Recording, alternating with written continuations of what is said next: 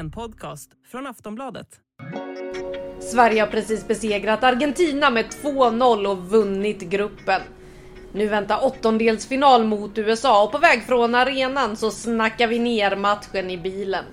Vi diskuterar rotationerna, frustrationen och så kvällens stora mysterium. Hur mår egentligen Caroline Seger? Ja, vi har en hel del att snacka om. Så vad väntar vi på? Nu kör vi igång!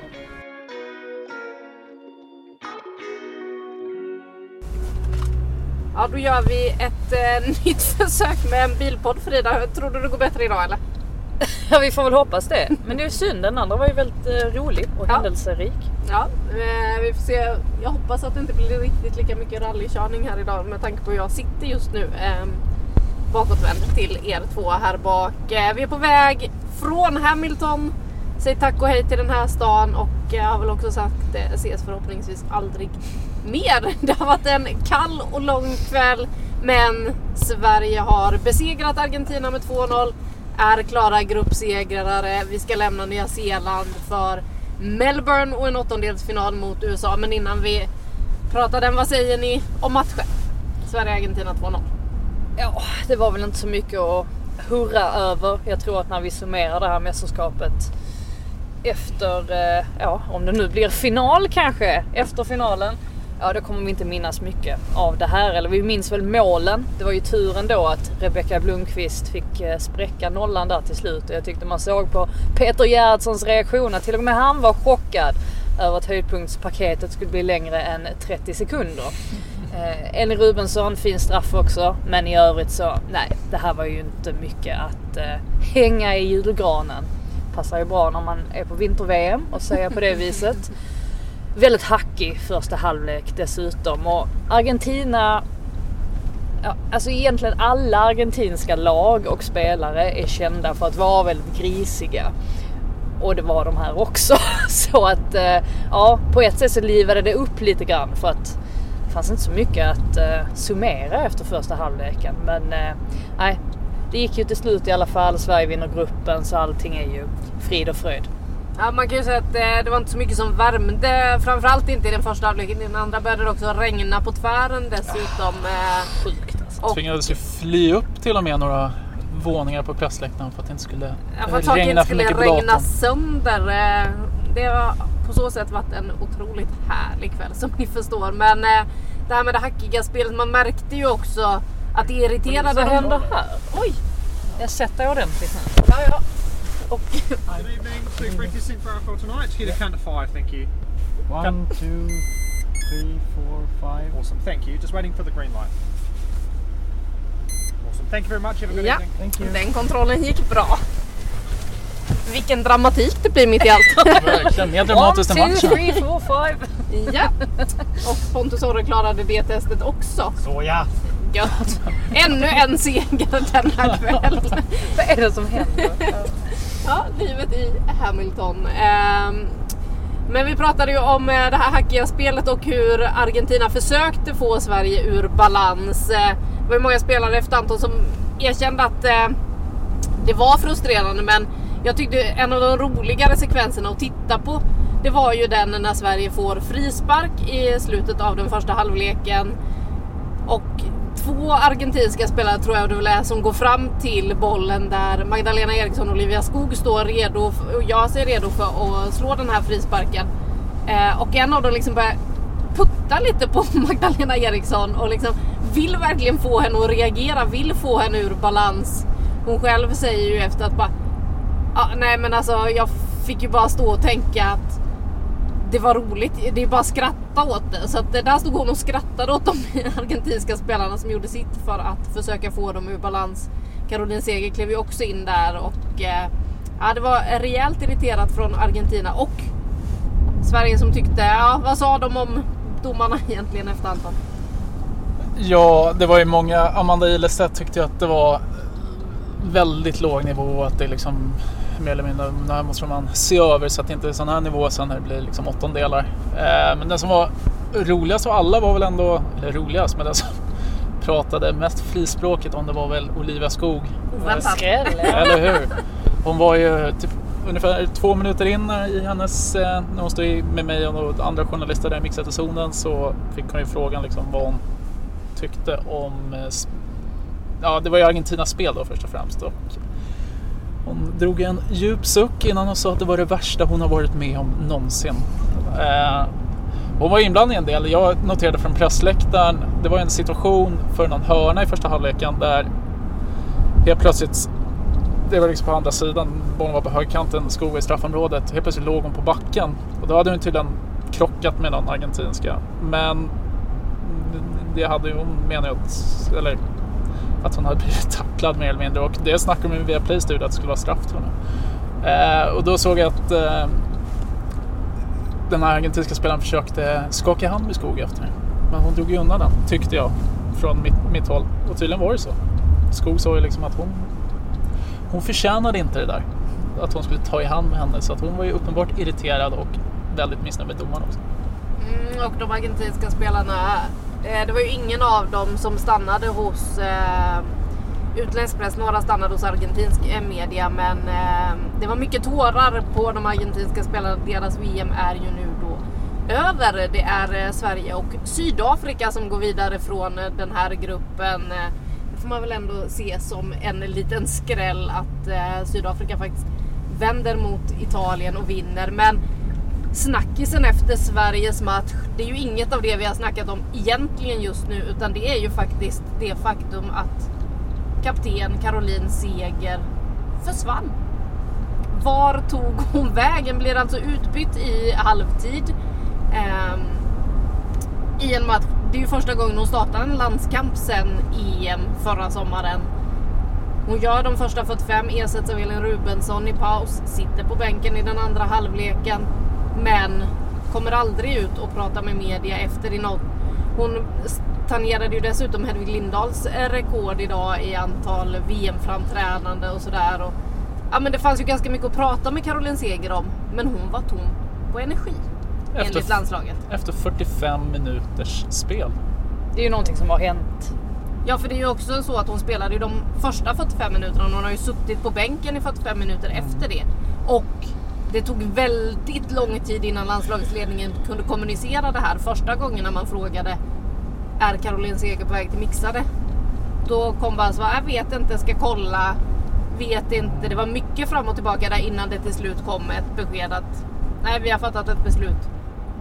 Hon är tom på energi. Det innebär ju faktiskt också att Sverige bryter mot FIFAs regler. För spelare som har spelat en match måste egentligen gå igenom den mixade zonen. Ja, precis. Och det är ju extra anmärkningsvärt eftersom Seger är kapten.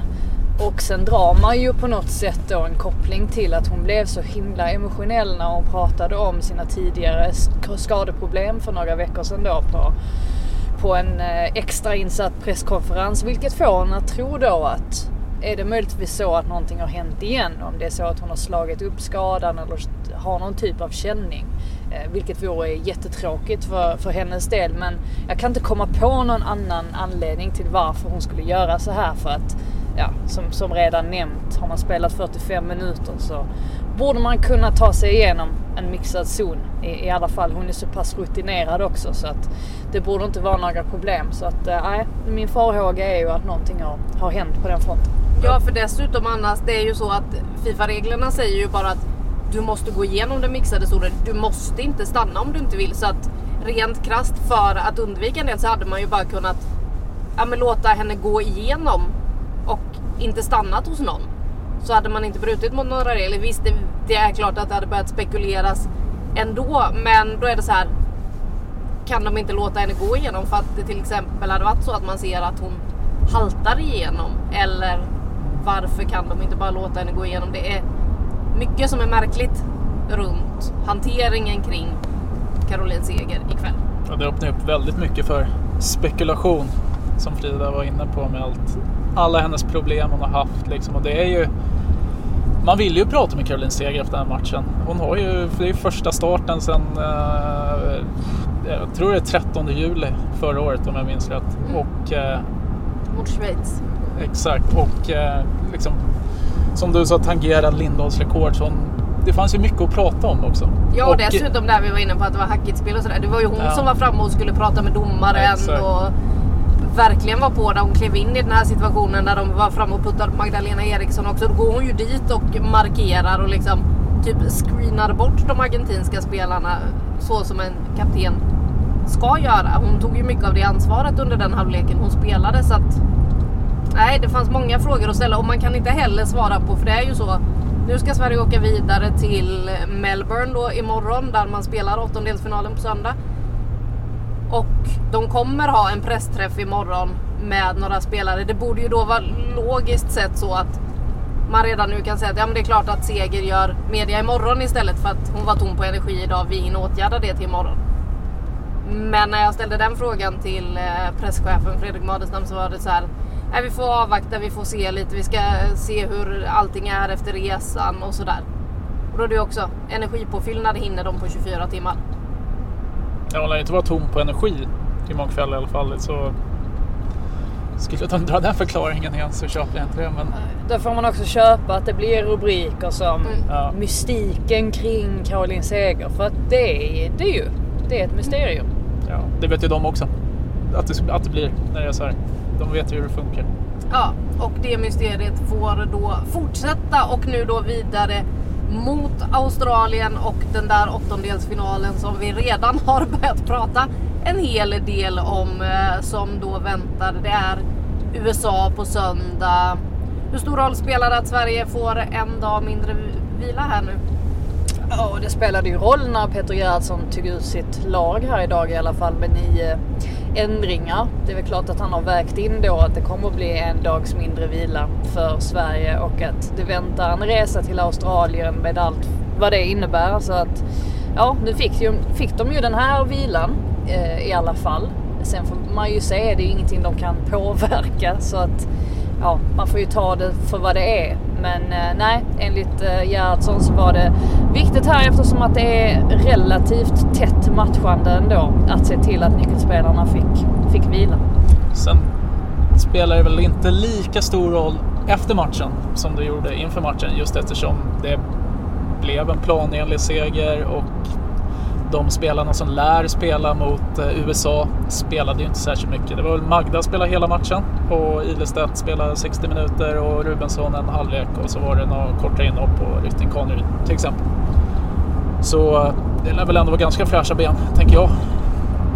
Så lär det ju vara. Det var ju 9 ändringar då i den här startelvan från Peter Gerhardsson idag. Och en av dem har vi ju diskuterat också inför det här, både i podd och i chatt och allt sånt här. Och det är ju målvaktsfrågan och det var en minst sagt känslomässig Jennifer Falk som klev ut i den mixade zonen. För det här var ju första gången vi har fått prata med henne sen VM drog igång, sen det stod klart att Zecira Musovic blev det första valet. Det blev hon som fick stå de 2 första matcherna. Och ja, hon hade svårt att hålla tårarna tillbaka när hon stod i den mixade zonen och berättade om hur jobbigt det har varit att stå vid sidan de 2 första matcherna för Falks del. Nu kliver hon ju in idag, gör en helt okej match. Sätts inte på några större prov, men hon har ju en pondus där bak. Hon inger en trygghet, gör inga misstag. Hur kommer Peter Gerhardsson tänka till åttondelen? Ja, alltså så som jag förstod det på honom på presskonferensen så var ju han väldigt öppen om att, alltså återigen, att det har varit väldigt jämnt mellan de här målvakterna och att han ville ge Jennifer Falk chansen i en tävlingsmatch då och att hon självklart ska känna att hon är med och konkurrera om den här platsen fortfarande. Vilket jag tycker är intressant. Alltså, det är väl inte sådär värst många landslag som sitter i den här positionen att man har 2 målvakter som är så pass jämna och på något sätt ja, men då tävlar om samma plats. Och ja, han fick en fråga som han nog inte riktigt uppfattade helt korrekt, men där han sa i stort sett att ja, men målvakter, de är också människor men jag kommer ha ett svar på vem som ska stå, och jag ser ju alla träningar och jag ser hela bilden som andra utifrån inte ser, så att jag tror ändå att han har svaret innerst inne, men ja, han berättar det inte för oss förstås. Men det lär väl ändå vara att Musovic är nummer 1. Jag hade blivit väldigt förvånad om det är Jennifer Falk som står i mål på söndag. För precis som du sa, Anna, så Argentina var ju inte tillräckligt vassa på sista tredjedelen för att sätta henne på något större prov idag. Så jag tror inte att hon har gjort någonting för att automatiskt sätta henne framför Musovic. Nej, vi får väl se hur det ser ut på söndag, alltså när Sverige då möter USA, en match som vi givetvis kommer ägna resten av den här veckan åt att snacka upp på alla möjliga sätt och vis. Så vi kan väl spara lite på den och låta det komma framöver. Men hur förvånade är ni över att det är Sydafrika som tar sig vidare, vänder alltså mot Italien, och vem är det som avgör om inte Catlana? Ja, jag har inte hunnit reflektera över det så mycket, men hade du frågat mig innan mästerskapet så hade jag ju liksom varit väldigt förvånad.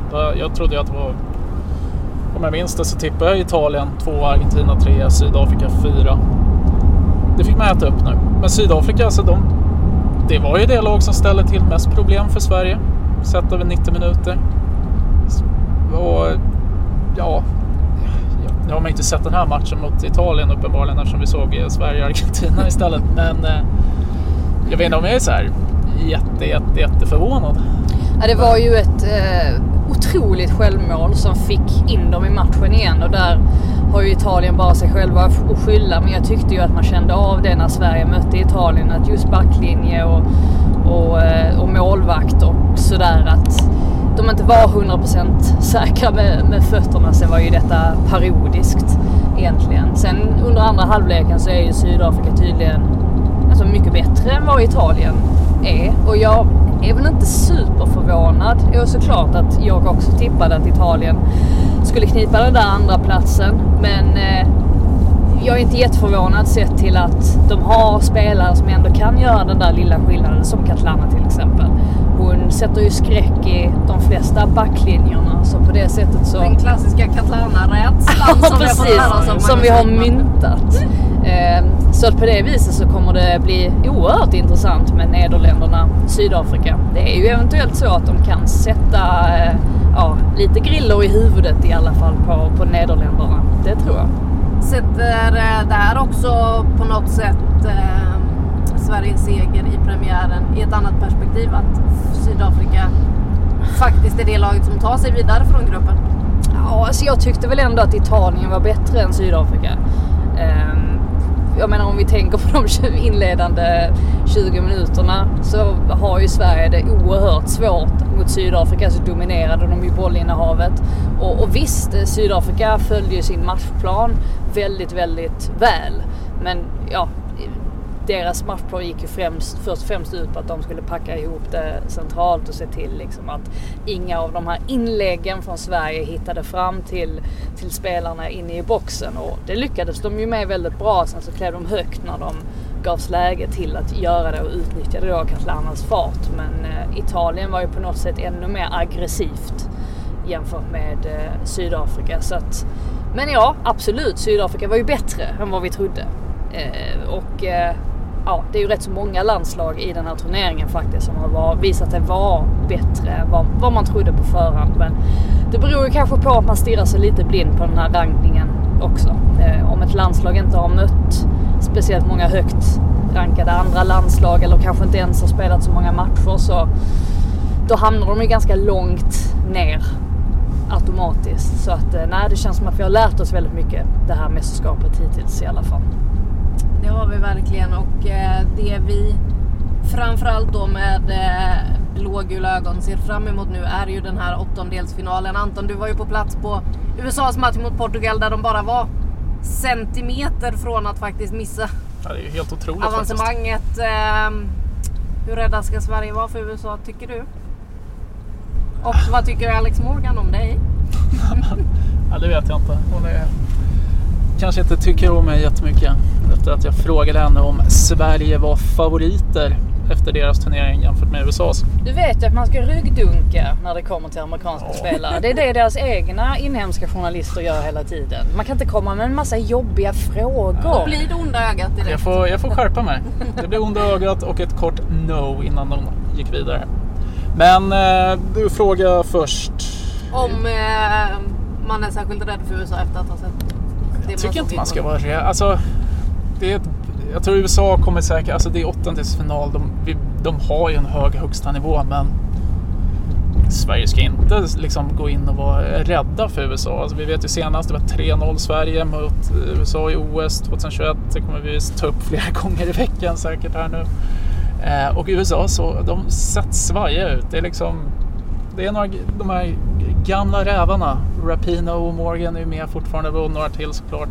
Och sen är det några yngre, men generationsväxlingen har väl gått halvsmidigt där, och de är ju, lag kommer i kapp, och visst, de är världsetta på pappret, men de känns inte som världsetta på planen, tycker jag. Och de ska vara rätt glada att de inte gick, eller att det blev som det blev mot Portugal, för att Portugal, det var en stolt träff, och det var inte det enda Portugal hade. Portugal imponerade väldigt mycket, samtidigt som USA var tvärtom.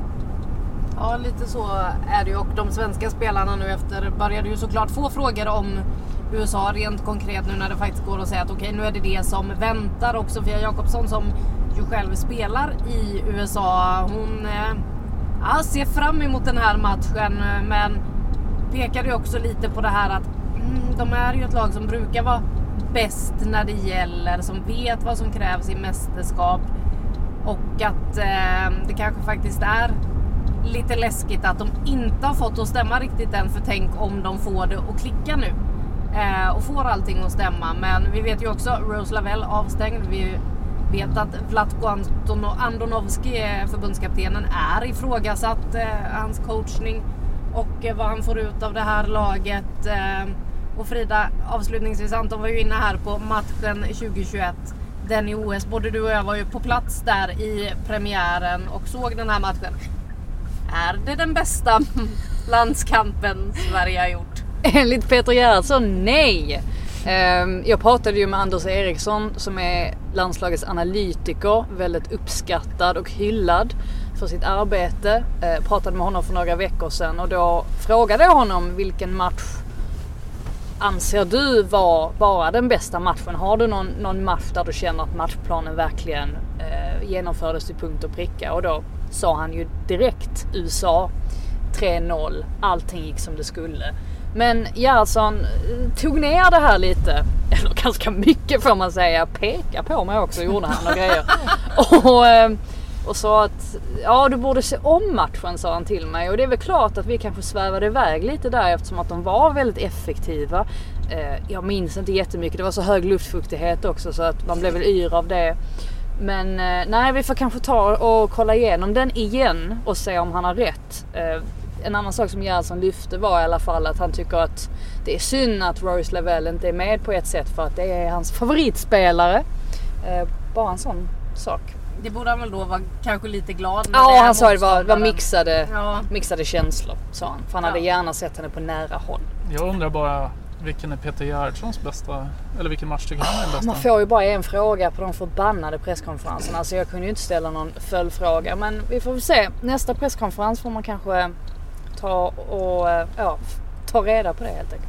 Ja, det får vi göra. Nu parkerar vi här. Det är dags att käka middag så här vid. Har klockan slagit midnatt än, eller? Ja. Förmodligen. Ja. Det är dags att knäppa upp under säkerhetsbältena här som ni hör och logga ut för idag. Ja, ni kan gå. Jag säger tack och hej till våra kära lyssnare. Och som sagt, prenumerera på podden om ni vill höra när nästa avsnitt kommer. För det kommer att komma ett avsnitt inom kort. Vi ska bara ta oss till Australien först.